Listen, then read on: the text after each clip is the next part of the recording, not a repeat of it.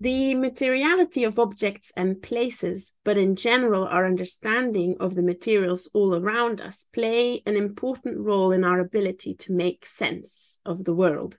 With digital tools, technologies, and digital worlds opening up for us to explore and navigate, it is important we understand both the very real physical impact our digital tools and personas take to be created, and we continue to interrogate the importance of our physical presence in relation to our virtual one.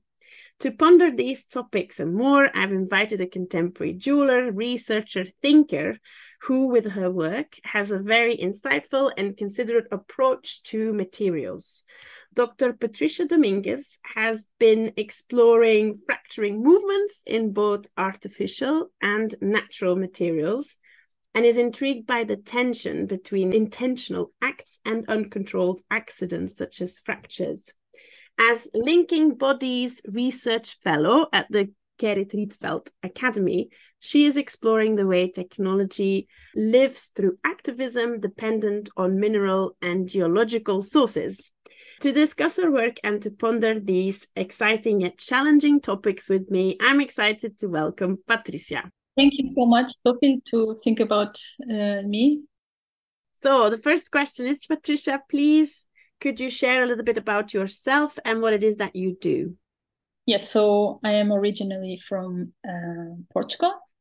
When I was 15 years old, I actually I had the chance to join an artistic school for high school. Back then, I knew that I definitely wanted to, follow an artistic path, but I wasn't sure exactly what. So I chose this artistic school because it had all the different courses. And what happened is that I went there the first day and I had to choose the course that I was going to follow. And they invited us to see different videos. And back then, my mom, she was with me and she told me I could choose everything what I wanted except jewelry. But then there was this incredible image that I remember vividly till today, which I think every jewelry maker can relate to that, is this image of different pieces of silver melting into each other and forming this perfect sphere. So when I saw that, I definitely decided that it's not that I decided, I just felt that I needed to work with that. And I just said it to my mom, I'm very sorry, but I think I need to choose jewelry. And she was very comprehensible and she sort of accepted. She was okay with it. So this was actually the beginning of everything. So nowadays I am actually a jewelry artist, but also a researcher. So I have my studio in Germany where I work with different kinds of materials. So I work as an independent artist, but also as a researcher. Yeah. I wonder whether not being allowed to do something has an impact on choosing something as well. I don't think that I made that decision to go against my mom, I swear. Because I have thought about it many times, is if I have made that decision because of that. But my mom, she was never the type of mom that she would not allow me to do certain things. On the contrary, she would actually allow me to do things that often, classic moms and dads don't allow their children's. So I don't think it was that. It was really that image, it was really the fact, and I think it really relates to my work. It was the fact that different fragments all of a sudden were bound to each other. So I think it was really that gesture that I knew it, that I wanted to belong to that. And to be honest, if you think about it, even the academic and the research world, it's also about that. It is about community. It's about different voices coming together in the creation of, multiple points of view, that enrich each other. So, I think that was, and jewelry certainly is a powerful mean to achieve that connection between materials and persons, with landscapes, but also with different human beings. So I think it was an honest coming from the art decision. Yeah, for sure. I say that because I thought of my own. My dad had a catering shop, so I was never allowed to wear any jewelry. Ah, really? That makes sense. Yeah. And the one subject I studied was Ah, jewelry. that's funny.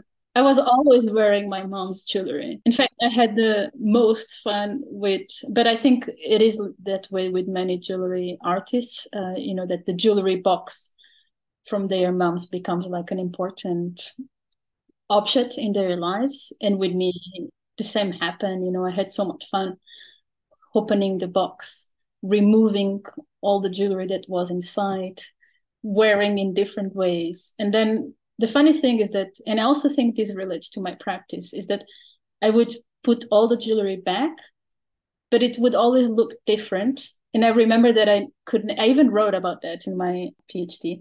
I could never close the box entirely. There was always like a division there that would sort of denounce that I had been there. But somehow this ritual, it's also extremely important. Like it seems that nothing had happened yet. You have wear those jewelry. You have look at yourself, and you have changed. So I really enjoy this symbolic and almost ritualistic aspect of jewelry. We kind of discussed that you became a goldsmith at a very young age and what attracted you to the subject. Was there anything about the techniques that was really interesting to you? I'm going to be honest with you. So I was 15 years old, and I was very impatient and emotional. So in fact, the techniques in the beginning was a very difficult subject for me, meaning that I wasn't very good at it. I often would just get mad at things, so I would just leave the studio.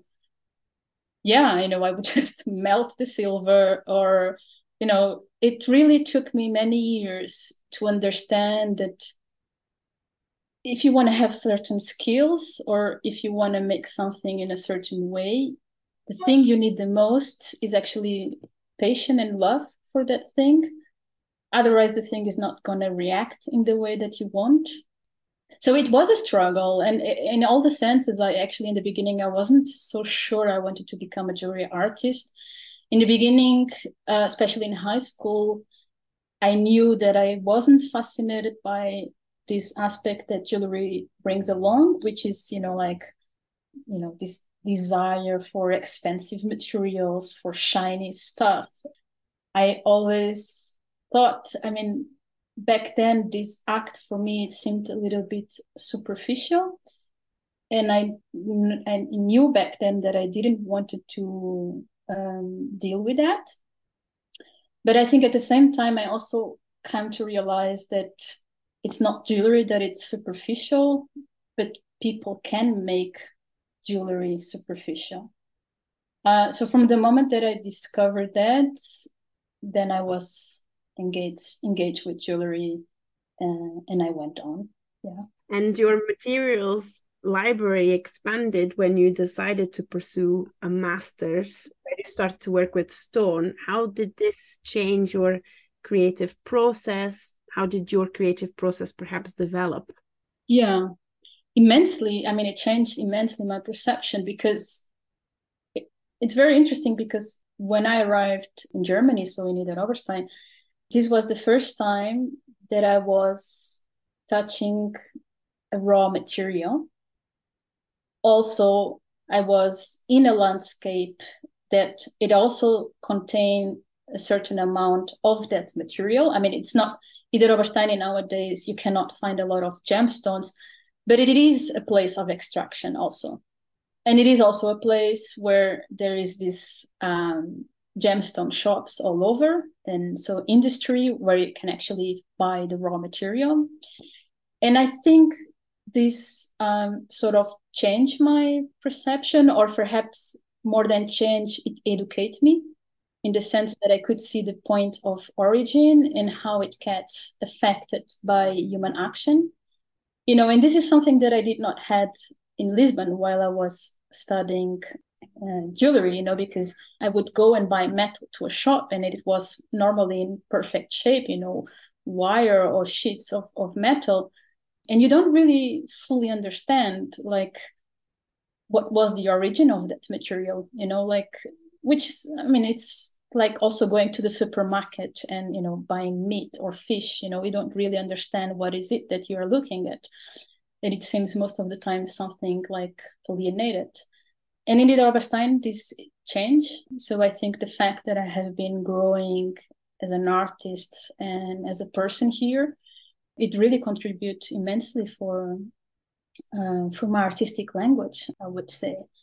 And of course, when I arrived here and I had the chance to work with gemstones for the first time, something inside of me changed, because, like a gemstone, it tends to be sometimes ugly on the outside, like it looks brown, dirty. And from the very moment that you make a cut through the gemstone and you look inside, then there is this world that is revealed, that it's just so beautiful. It's magnificent. And, it contains all these lines and colors and features and fractures that they look pretty much alive.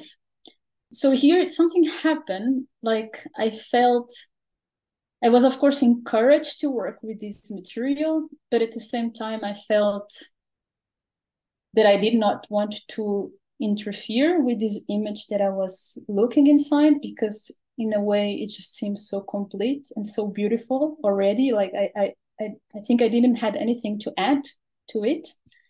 So for me, it was very difficult to deal with this reality.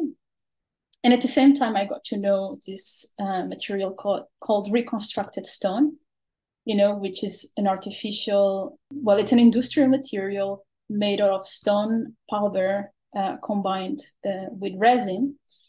And the thing is, the fact that it's industrially made, it means that it doesn't contain any special features inside. It means that it doesn't matter where you cut, the result inside it's always the same. So I think back then, this quality, I felt attracted to it because it was the opposite of a gemstone. Like a gemstone, each is a different element in nature.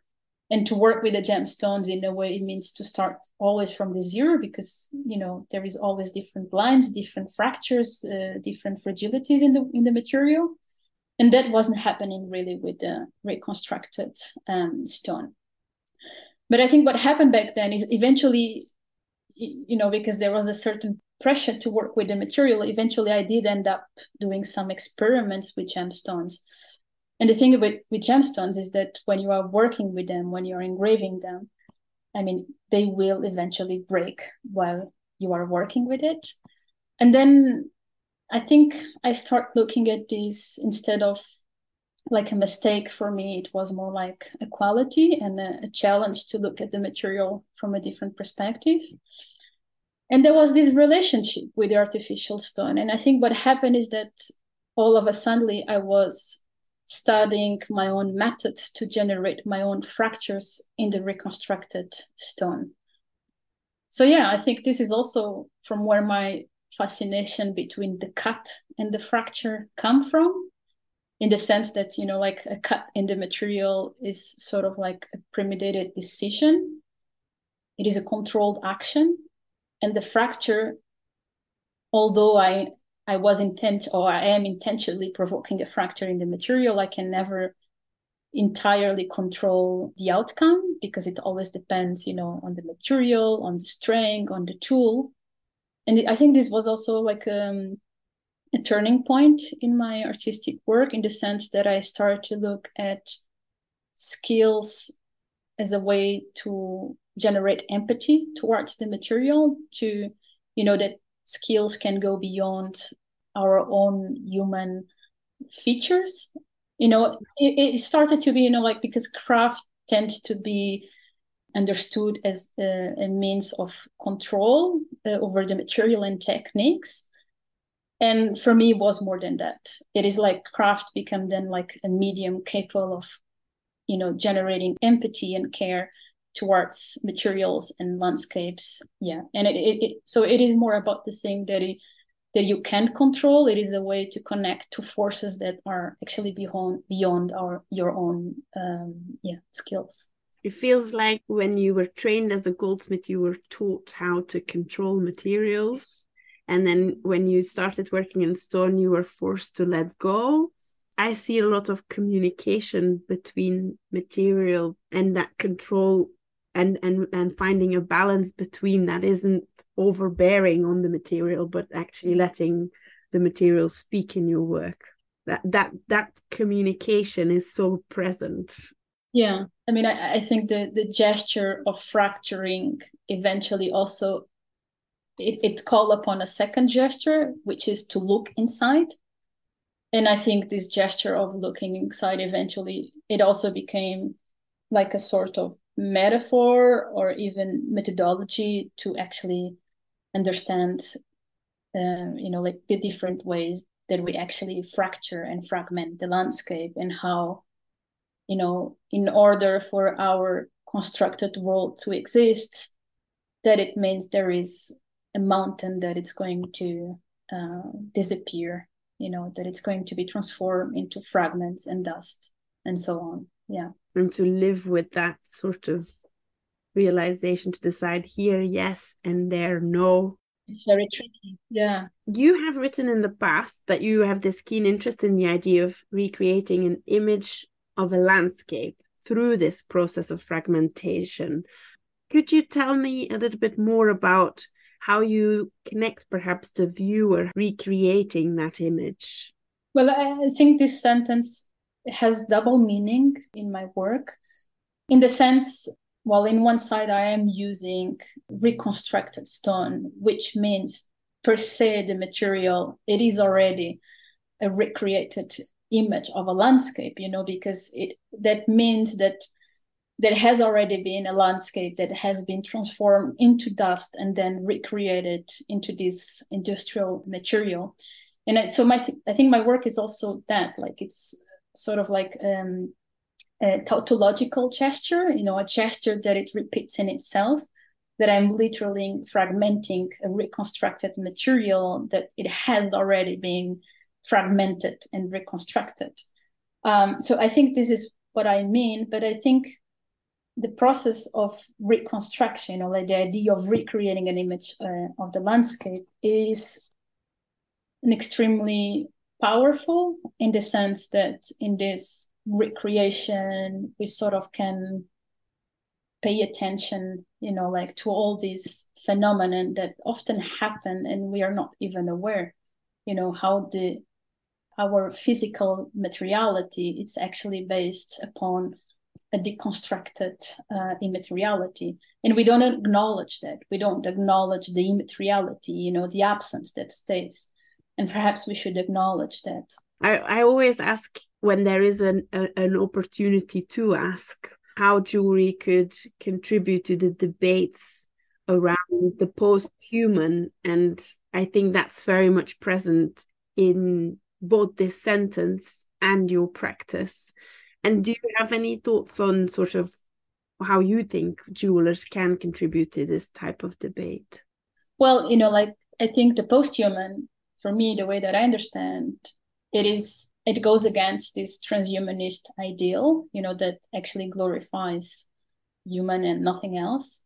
So the post-human is actually an entrance to acknowledge our fragility in the world, and it acknowledges the fact that we are human actually only in contrast or in resonance with what is not human. And I think this is actually a quote from David Abraham, and it's not like this, it's similar, but it acknowledged the fact that we are so dependent on the living world, and that's actually what it makes us humans.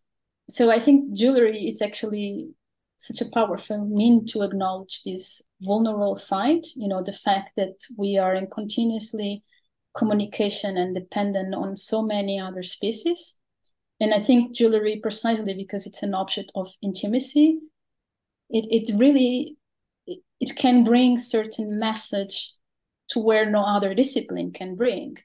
It can bring to your skin, to your body. And I think this is such a powerful way to learn something and to relate to relate to materials and landscapes that are often, they are silent identities, but so I think it's also our human mission to sort of enlighten these realities with care and detail. And I think this is actually what jewelry is capable of doing. It's a portal. It can contain so many realities inside. And then a sort of activism role on a personal level, perhaps. 100%. It's so important, the personal activism. We often don't think about it, but small actions do matter, I think. Yeah. In your work, you mentioned you use both these natural and these man-made materials. What are your reflections on these two main material classes? When do you decide to work with something natural? We've kind of touched upon it already, but if you make work now, is there a decision beforehand that's perhaps conceptual, or do you feel your way through that decision? And Sophie, I think from all the questions, this one was because it looks like a simple question, but it's not. It contains a lot, and I was struck with this idea: when do I decide to work either with a natural material or a man-made? And like when I look at my studio, it's actually sort of like a chaotic. It's not really chaotic. It's a bit chaotic in the sense, there are all sort of materials. I don't divide them. They are just there lying around. I need to look at them every day. Like, I don't know. I have love for them. They inform me as an artist. So I think for me, what I'm interested, it's perhaps not so much about what distance exists in between these two worlds, but perhaps actually what brings them together. And I think there is this tendency to create a separation between both. And I think this is really the effect of us humans looking at us separated from nature, but if this separation doesn't exist, then, they are materials, which often tend to mimic actually natural materials. A reconstructed material is nothing more than a sedimented landscape. So I think, if anything, in my studio, I tend to sort of dismiss this separation, this division between materials, and rather look for symbiosis in materials, or because the way that the landscape is formed, I think in craft schools we are also, there's this tendency to think about different disciplines. There is wood, there is metal, there is stones, and they come to you as these separated disciplines, but in the landscape they are actually together. Like we could say a landscape, it's almost like an orgy of elements, and it's metal, it's stone, it's wood, it is rock, it's tree, it's water, and they are all together continuously forming the landscape. So I think this is a little bit what I look in my work, and I think this has become perhaps more explicit in my last exhibitions, where I don't create anymore such a division between human-made and naturally made. Yeah, they are just materials. But of course,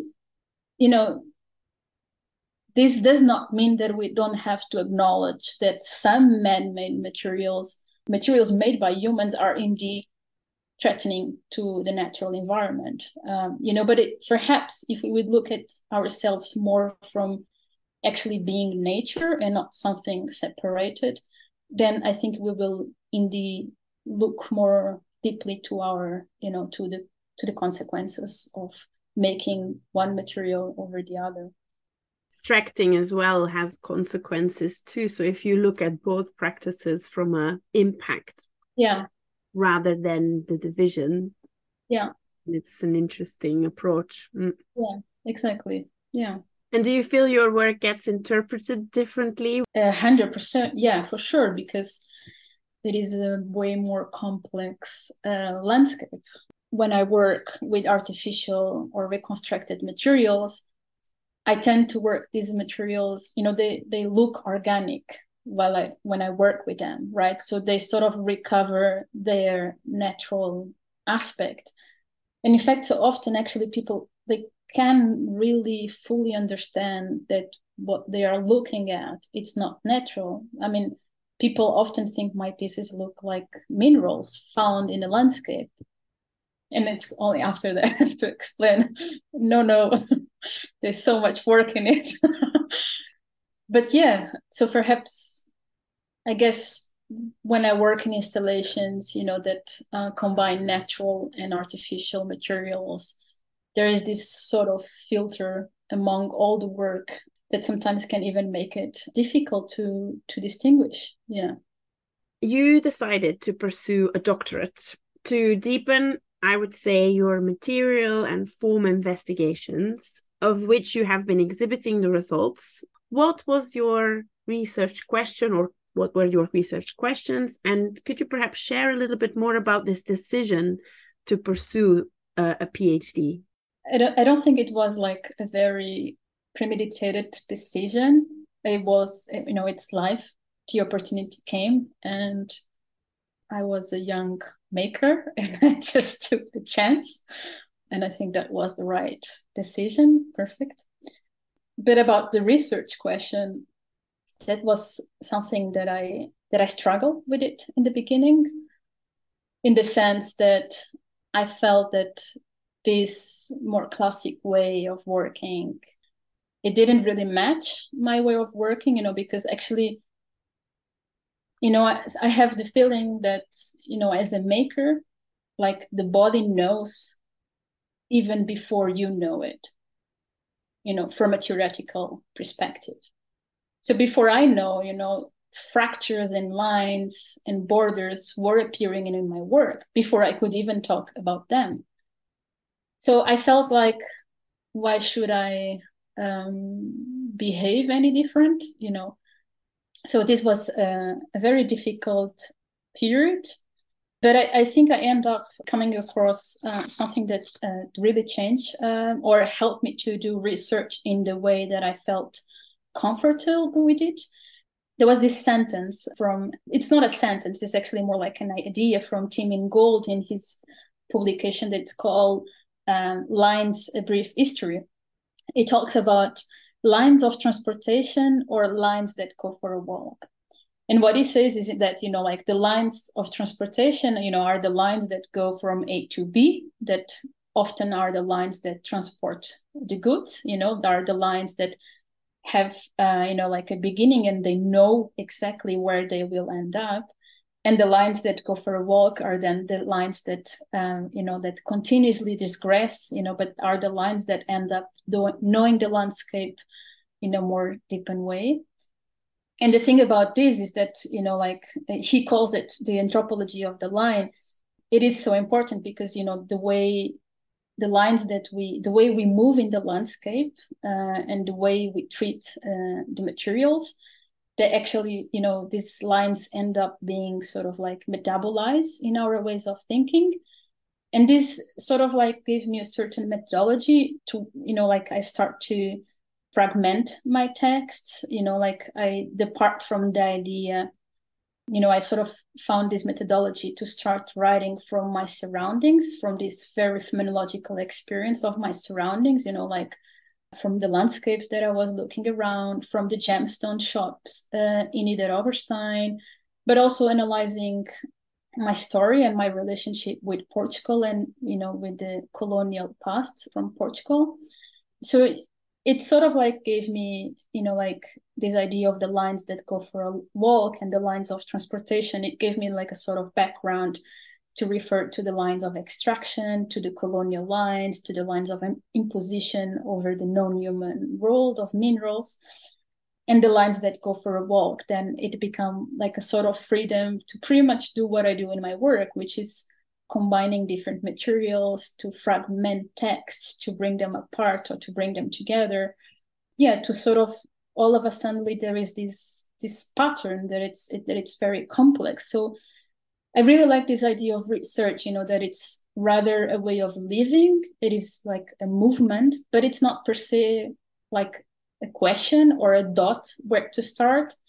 It is, it is a way of being. So in that sense, there was never like a question, and there was not this extractive need to answer something, to come up with a solution. But there was this, there is a practice, there is a movement of life that pretty much works as a sort of like a catalyzer, or a gateway to sort of develop a speculative exercise of, how can we create different relationships with the landscape and with the materials that we extract from it. So yeah, in the end, my PhD turned out to be more like a complex map of, like different texts, different landscapes that I have seen. Yeah, and eventually, try to understand how, like colonial impositions or more objective sides about the landscape can eventually also relate to more animistic understandings of the landscape. So I think this is what I've tried to do in my PhD, was sort of look for a rhizomatic understanding of all these perspectives of the landscape, in the way that there is not one singular true, but simply there are different understandings of it, different ways of being. In a way, you were deconstructing what it means to research in the arts, and then reconstructing the practice of research back to suit your own. For me, it was important to do, it's pretty much what I do with my work, this idea of anti-design, that I don't design my pieces, but simply I create a sort of stage for the material to perform. It was also important for me, that I anti-design my own research, that it's like an organic creature, but in the end contains several paths to look and understand the landscape. Yeah. This is not an easy task, I'm sure. No, but I had great pleasure doing it. Yeah, for sure. Some people that read, especially the first chapter of my PhD, they were annoyed by it, in the sense, that I write something and then I interrupt. There is clear cut in it. Yeah, so I mean, I have, of course, in the introduction, I have tried to prepare the reader for those kinds of movements. But it's so liberating to write in this way, to write through fragments. For me, it really worked that way. Working with fragments, it allowed me to create a more complex map, which something that I could never do it if I would have done from a linear perspective, simply because I can't, like it is not the way that I think. Most recently, you have been working as a researcher at the Rietveld Academy. What have you been working on there? So the study is actually, the research is a collaboration between materials, and artificial intelligence. So it's two different research fields. And the idea was to actually take a bit of a critical perspective on AI, to understand that people often tend to think of digital and AI as something immaterial. Even the name of iCloud immediately gives this impression. But it is quite the contrary. It is actually depending on mineral resources, like what it takes eons of times, what it takes a geological time to be made by Earth. It is actually can be spent in a, on a click, so on a digital instant.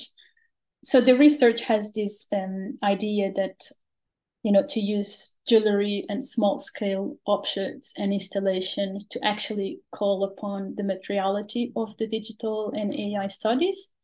So the goal is actually to clearly identify precisely what materials are being mined and what materials actually AI depends on it.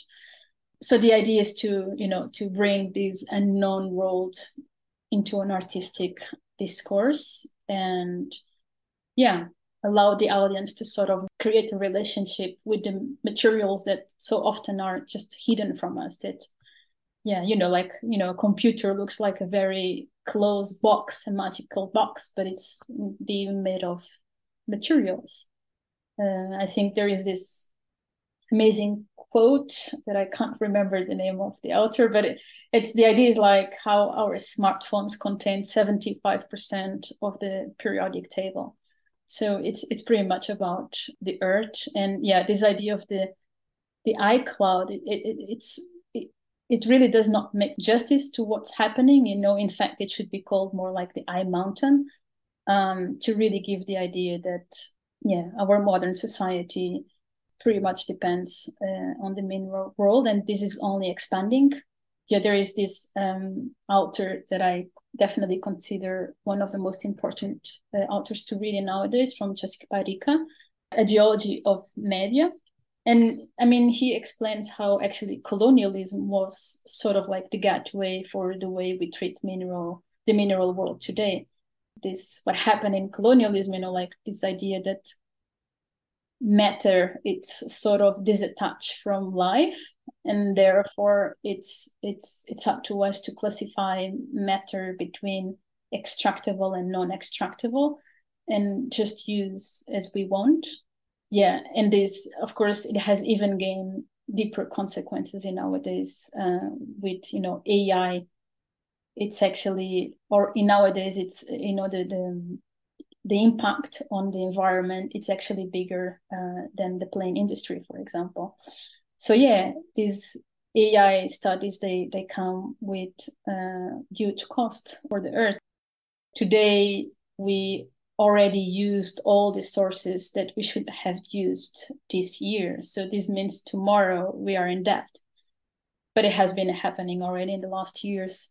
And AI is certainly contributing to this phenomenon. Yeah. It's very interesting as well, this idea of connecting it to the colonialism, because of course it's also taking what we think is ours. Yeah. This idea of ownership over the entire planet. And actually one of my neighbors, he's not living here anymore, but he's agriculture.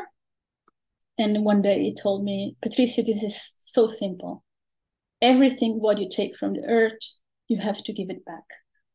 And I think mining industries, I don't think that they have ever even thought about that. It's really just about taking. And yeah, and it has a cost. So one part, it is in the so practical work, working done in the studio, working with different materials like silicon, lithium, copper, aluminium. So all materials that are sort of like essential to sustain digital structures, databases, and AI studies.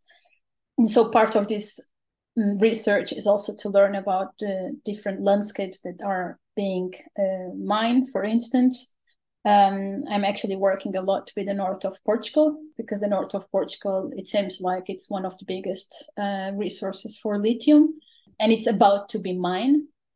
So I have never done this till today. I have worked with landscapes that have already been mined, and this is the first time that I'm actually working with a landscape that it hasn't yet been mined, but it's about to be.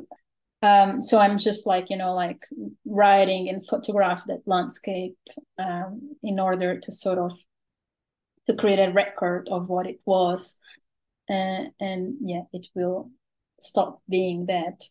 But I'm also writing an article, a speculative exercise. I realized that nowadays there is already mining companies that are using AI to mine with more precision, meaning making several pictures of a certain landscape and knowing what elements there are in a particular landscape. AI sort of can predict where there is an ore and what that might be inside. So I am in this moment that if we look at it from a new materialism perspective, we can also think about our human body as an assemblage of bacteria, like we eat and the bacteria digest. So we can continuously ask who is eating. It is us as human beings, or or then we have to change the definition of what being human means. Is it us, or are we a collective of different species? So what makes a living organism a living organism? Could we ask ourselves if it's the search for food? And in that sense, could we say that AI, it is already search for his own food? Could we already consider AI as like a digesting system? So it's a little bit about that. And of course, because the idea of AI having awareness, it can be looked from so many different perspectives. And perhaps we could also ask ourselves what it means consciousness and what is it located. So from that perspective, could we say we are the bacteria that helps AI to digest? Or are we, the spark of light that we send from our brain to our arm that take us to induce a movement? Are we that for AI? That's a difficult question. Yeah, but it also it takes us to look to a less decentralized human perspective. Like what if we are not the main protagonists in it? What if we ourselves are a sort of bacteria? Yeah. What drew you to think about these subjects? Where has that interest come from? So it started with a project that I developed in collaboration with Studio VA, which is like a group of graphic designers based in Lisbon. So the project is called Modern Animism, and this was a project that we developed for the Design Museum of Ghent. This was an exhibition about colors and pigments because, it was an exhibition to celebrate the work of the master Jan van Eyck. So I based this work in the painting of the Mystic Lamp, but in the central part where you could see Christ, Maria, and Jean Baptiste. So Maria's clothes were painted with lapis lazuli, Christ with red cornelian, and Jean Baptiste with malachite. So what I did was I worked with a company to work on these quite big blocks of reconstructed malachite, lapis lazuli, and red cornelian. And the idea was that while there was this physical bodies being deconstructed, there was a digital fragmentation. So we create this website. So we were inviting the audience to choose a fragment. So because these blocks were being fragmented into small pieces, so everyone was invited to choose their favorite stone. And in exchange, we're asking the audience to take a picture of this stone. And there was this app that then was collecting this picture and sort of like uploading to the website. So here there was a very interesting moment because initially the website, we had a collaboration of an algorithm designer, and he sort of crafted the algorithm himself. But the thing is that we noticed the algorithm wasn't working as we wanted. So what we were doing with this algorithm is that, people were taking a photo and the app was sort of like cutting out the stone from the background, right? So it would appear in this black background, almost like if it was like almost a spiritual gesture, But the thing is that we really wanted the audience to use their own smartphones. So because it's also an object of intimacy. It's our own device. So this algorithm, in a way, it was not strong enough to handle all these different smartphones around, because each one has a different setting, a different way of processing images, light, shadows, and so on. So the website was actually in the beginning full of mistakes. It really was not working properly, let's say. And something happened. Actually, this was actually in the pandemic. Actually, the exhibition was open and Belgium and the rest of Europe went into lockdown. And what happened is that, I mean, I think, like when there was the lockdown, all of a sudden everyone started using Zoom. And the thing of Zoom is that they invested millions creating this AI algorithm that precisely would, like do the cutout of, to cut the profile from the people from the background. And we were so lucky because just like some days even before the exhibition opened again, this algorithm was actually shared. Because this is a very interesting thing in the technological world, is that if there is an advance, they will immediately share this to the rest of the audience. So what we did is that we actually we used that algorithm that was trained by Zoom, and we sort of update this to our own website, and we obtain amazing results. Of course, it's just perfect in nowadays. Yeah, and this was my first contact with AI. This idea that a self-crafted algorithm couldn't handle what we want, but an AI-trained algorithm could. So this idea of optimization of crafted versus AI. This was my first contact. And of course, back then I was pretty much already interested in this immediately relationship between the landscapes that are fragmented in order for others to exist. And of course, I mean, I'm actually colleague with Annelien Sweden, and we have also been working on it for quite some time together. So we both share this interest on the artificial. This is kind of an amazing example of where artificial intelligence can help creatives. Do you have any other sort of thoughts on these artificial intelligence tools and how you see them being a benefit to creatives? What I am actually most fascinated about, even it's actually not so much about what it can do, but for me it's more about the fact that AI generates so much space to discuss our subjects, like in the sense that AI imitates humans' capacity of thinking, and this immediately puts a spotlight on what is actually intelligence, and this argument that AI is more intelligent than us, but then what it is intelligence. And then I think all of a sudden we are so much more aware that actually intelligence is all around, and it comes with different perspectives. And it's not so much about this idea of, that it's located in the brain, but that perhaps it's also, sensorial, emotional, all these things that actually AI pretty much can't do at the moment. So it's not that I am like against AI. I think AI, indeed, it is a fascinating technology, that it can read patterns that we can.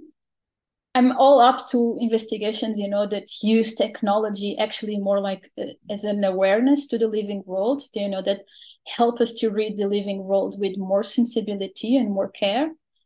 Rather than the negative aspect of AI, that it's, colonial, bias, danger, threatening, and so on and so on. Yeah. But then, there are, of course, these real dangers and things that we do need to discuss. I also am very interested in sort of the debate it causes on authenticity and originality, which is, of course, in our creative industry of importance. What's your thoughts on those types of subjects then? And I mean, we could also speculate about it, like we could say, for instance, because some people say that AI is going to actually release human beings from every repetitive work, that we will finally have time, I don't know, to think about whatever. But then imagine if this happens, like all of a sudden we can actually make hobbies. I don't know, imagine that half of the world actually all of a sudden starts making jewelry. I like to think that there is this tendency for us. I really like this sentence that it says, humans did not invent technology, rather the other way around. This means that, I mean, inherently, we are technological beings. We are not just biological beings or social beings. We are technological beings. Technology, rudimentary from very complex technology, it is our way to, it is our interface with the material world. This is how we get to know things. So I think there is also this urgent need, and this is actually part of my fellowship research at the Rietveld, there is this urgent need to generate a discipline that actually help us to understand what is technology, that take us to talk about it. You know, like there is this incredible book also from James Bridle, Ways of Being, that it is saying pretty much that we shouldn't be afraid. You know, we should try to understand what's happening. You know, not just accepting as like a mysterious force. It's not. It is made by humans for humans. You know, so we should tackle it on the topic. And I certainly think there is this disciplines like jewelry and craft, which are, you know, per se disciplines of process of looking inside things, understanding how things are made. I think there is great potential actually combining both disciplines, you know, that really allowed students to dismantle technologies, to talk about technologies, to question, to use or not use. Yeah, so I think from my perspective, I think it's better to embrace it. And I actually think it's better to generate the necessary space to talk about it and to study rather to deny it. I don't think that's the way, especially because I truly believe that it's who we are. And if it's such an important part of our lives, then we should definitely embrace it. There is an acceleration with artificial intelligence, you know, with taking over skills, and what your practice does is a de-acceleration again, to sort of pause a fragment of the moment and evaluate it. Yeah. At the Rietveld, I did a collaboration project with Sandra Golobvait and Marin Bolding. You know, Sandra, she's a video artist, but she actually works a lot with algorithms. And Sandra, I like her work a lot because she has a craft understanding of technology, meaning that she actually likes old technology and she likes to understand, for instance, you know, nowadays when we handle the computer, it's everything by touch. But if you write certain code sentence, you can actually achieve the same result. So is this like archaic language that computers possess? So we did a workshop together and we end up learning how to solder electronic systems. Yeah, learning about electricity, how it circulates. We end up opening electronic devices. We had group discussions to talk about AI. Of course, this question of is AI ever going to have its own consciousness? This question, of course, it came about, but all in all, what I felt is that most of the students are actually against this idea, in the sense that technology is part of us and we are part of it.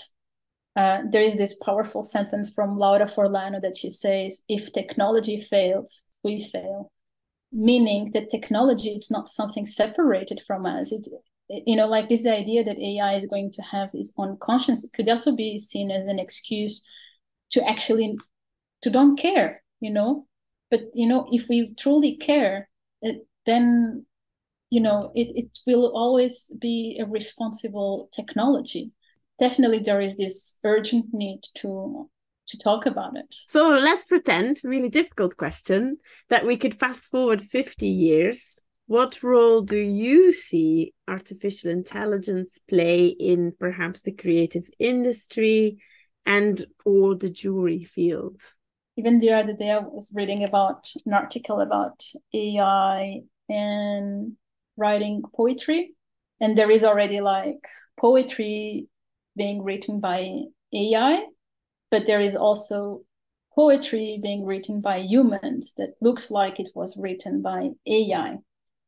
So I think obviously it's going to influence us enormously. But I also think, especially people coming from craft and jewelry disciplines, there is a need to actually find a mistake in things and learn to cope with it. So yeah, I honestly hope that we manage to create a discipline that actually embraces technological advances without being afraid of being threatened. But it actually, that it's a discipline that celebrates diversity, and that means to talk about ancient technologies, but also talk about current technologies. I mean, some years ago, everyone was afraid about 3D printing. Oh, we will never solder things again. But we keep on doing that. And I think the reason why we do that is because we are indeed fascinated about different process. So I like to believe there is space for us to learn from different process, and perhaps AI, the fact that it's such a spontaneous, that you can just type in and you can obtain a visual outcome. But maybe the fact that we have that, perhaps it will open even more windows for us to talk about process and why for us it is important to make things with our own hands and what it means that. So it is, again, as long as there is a discipline and there is a care and there is a space to talk about it and acknowledge, then I think there is space for all sort of technologies to exist. So as long we are aware of that, and that all these different ways of doing are actually part of what it means to be human, because each technology actually sort of opens a different window to look at the world. So that should always be celebrated somehow, and practice. That should be practiced, I think. We mentioned already literature. You've recommended some books already. Are there any books, or is there anything you think people should read, resources people should review, anyone with an interest in any of the topics that we've touched on? Well, I already mentioned, A Geology of Media by Patricia. I think it's a tremendous publication. Another publication that I think, and I haven't mentioned this one, is Atlas of AI, Politics and the Planetary Costs of Artificial Intelligence by Kate Crawford. This, I think it was the publication that actually opened my eyes to what's happening. So I really recommend reading her. I also mentioned Ways of Being from James Bridle, Beyond Human Intelligence. I think this is also a perfect example to encourage people to find their own ways to deal with technology and to be aware of what it means, intelligence, and how intelligence is actually spread throughout our entire world. Yeah, I think that's it a little bit. Those are actually the ones that for me, it really is a must read, that I really enjoy reading. What are your plans for your research, your work in the near future? Is there anything that you can share with listeners that they should keep an eye out for, or that how can they stay up to date with your research and your work? Sure. There are two things that I would like to share. So the first one is actually on the 2nd of November at the Rietveld Academy. There will be an exhibition with the outcomes from the different fellow researchers. So I invite everyone to come for the opening. In 2024, so the next year, I'm actually also going to publish a little bit the ideas that I've been telling to you. So they will be published in a joint publication with the Sandberg Institute and the Rietveld Academy. So that's coming next year. And perhaps one thing that I would also like to say, I'm actually at the moment, I am together with Monica Gaspar and Marta Costa-Reis. We are actually curating second Biennale, Jewelry Biennale in Lisbon. And the topic is actually dictatorship and democracy, because we are actually celebrating 50 years of democracy in Portugal. So we are celebrating the revolution, the 25th of April. And pretty much, of course, I'll tend to bring also a little bit what we have been discussing, like this imposition and forceful relationship that we have with the non-human worlds. This is definitely something that I will work throughout the Biennale, which so I'm curating the symposium, and there will also be an exhibition at the Design Museum of Lisbon, Mood Museum. So yeah, I invite everyone to keep an eye on that. We will be very happy to welcome you in Lisbon. With the very real physical impact of cloud-based data and tools and the changing practices these tool palette extensions bring, it is important artists and designers are engaging in both the use and exploration of artificial intelligence, the digital realm, and the debate around these tools' roles in society. This is not a simple task, and for her efforts in bringing these questions to our attention through a sensitive materials-based investigation, and for speaking to me today, I would greatly like to thank Patricia. It's been a pleasure to hear what you are working on, and we look forward to your research and work progressing. Thank you so much, Sophie. Next month, I'll be joined by another guest, so watch this space to find out who it is. But for now, this was Sophie Boons for the BHA podcast episode titled The Physical Reality of the Virtual with Dr. Patricia Domingues. Thank you for listening and have a wonderful day.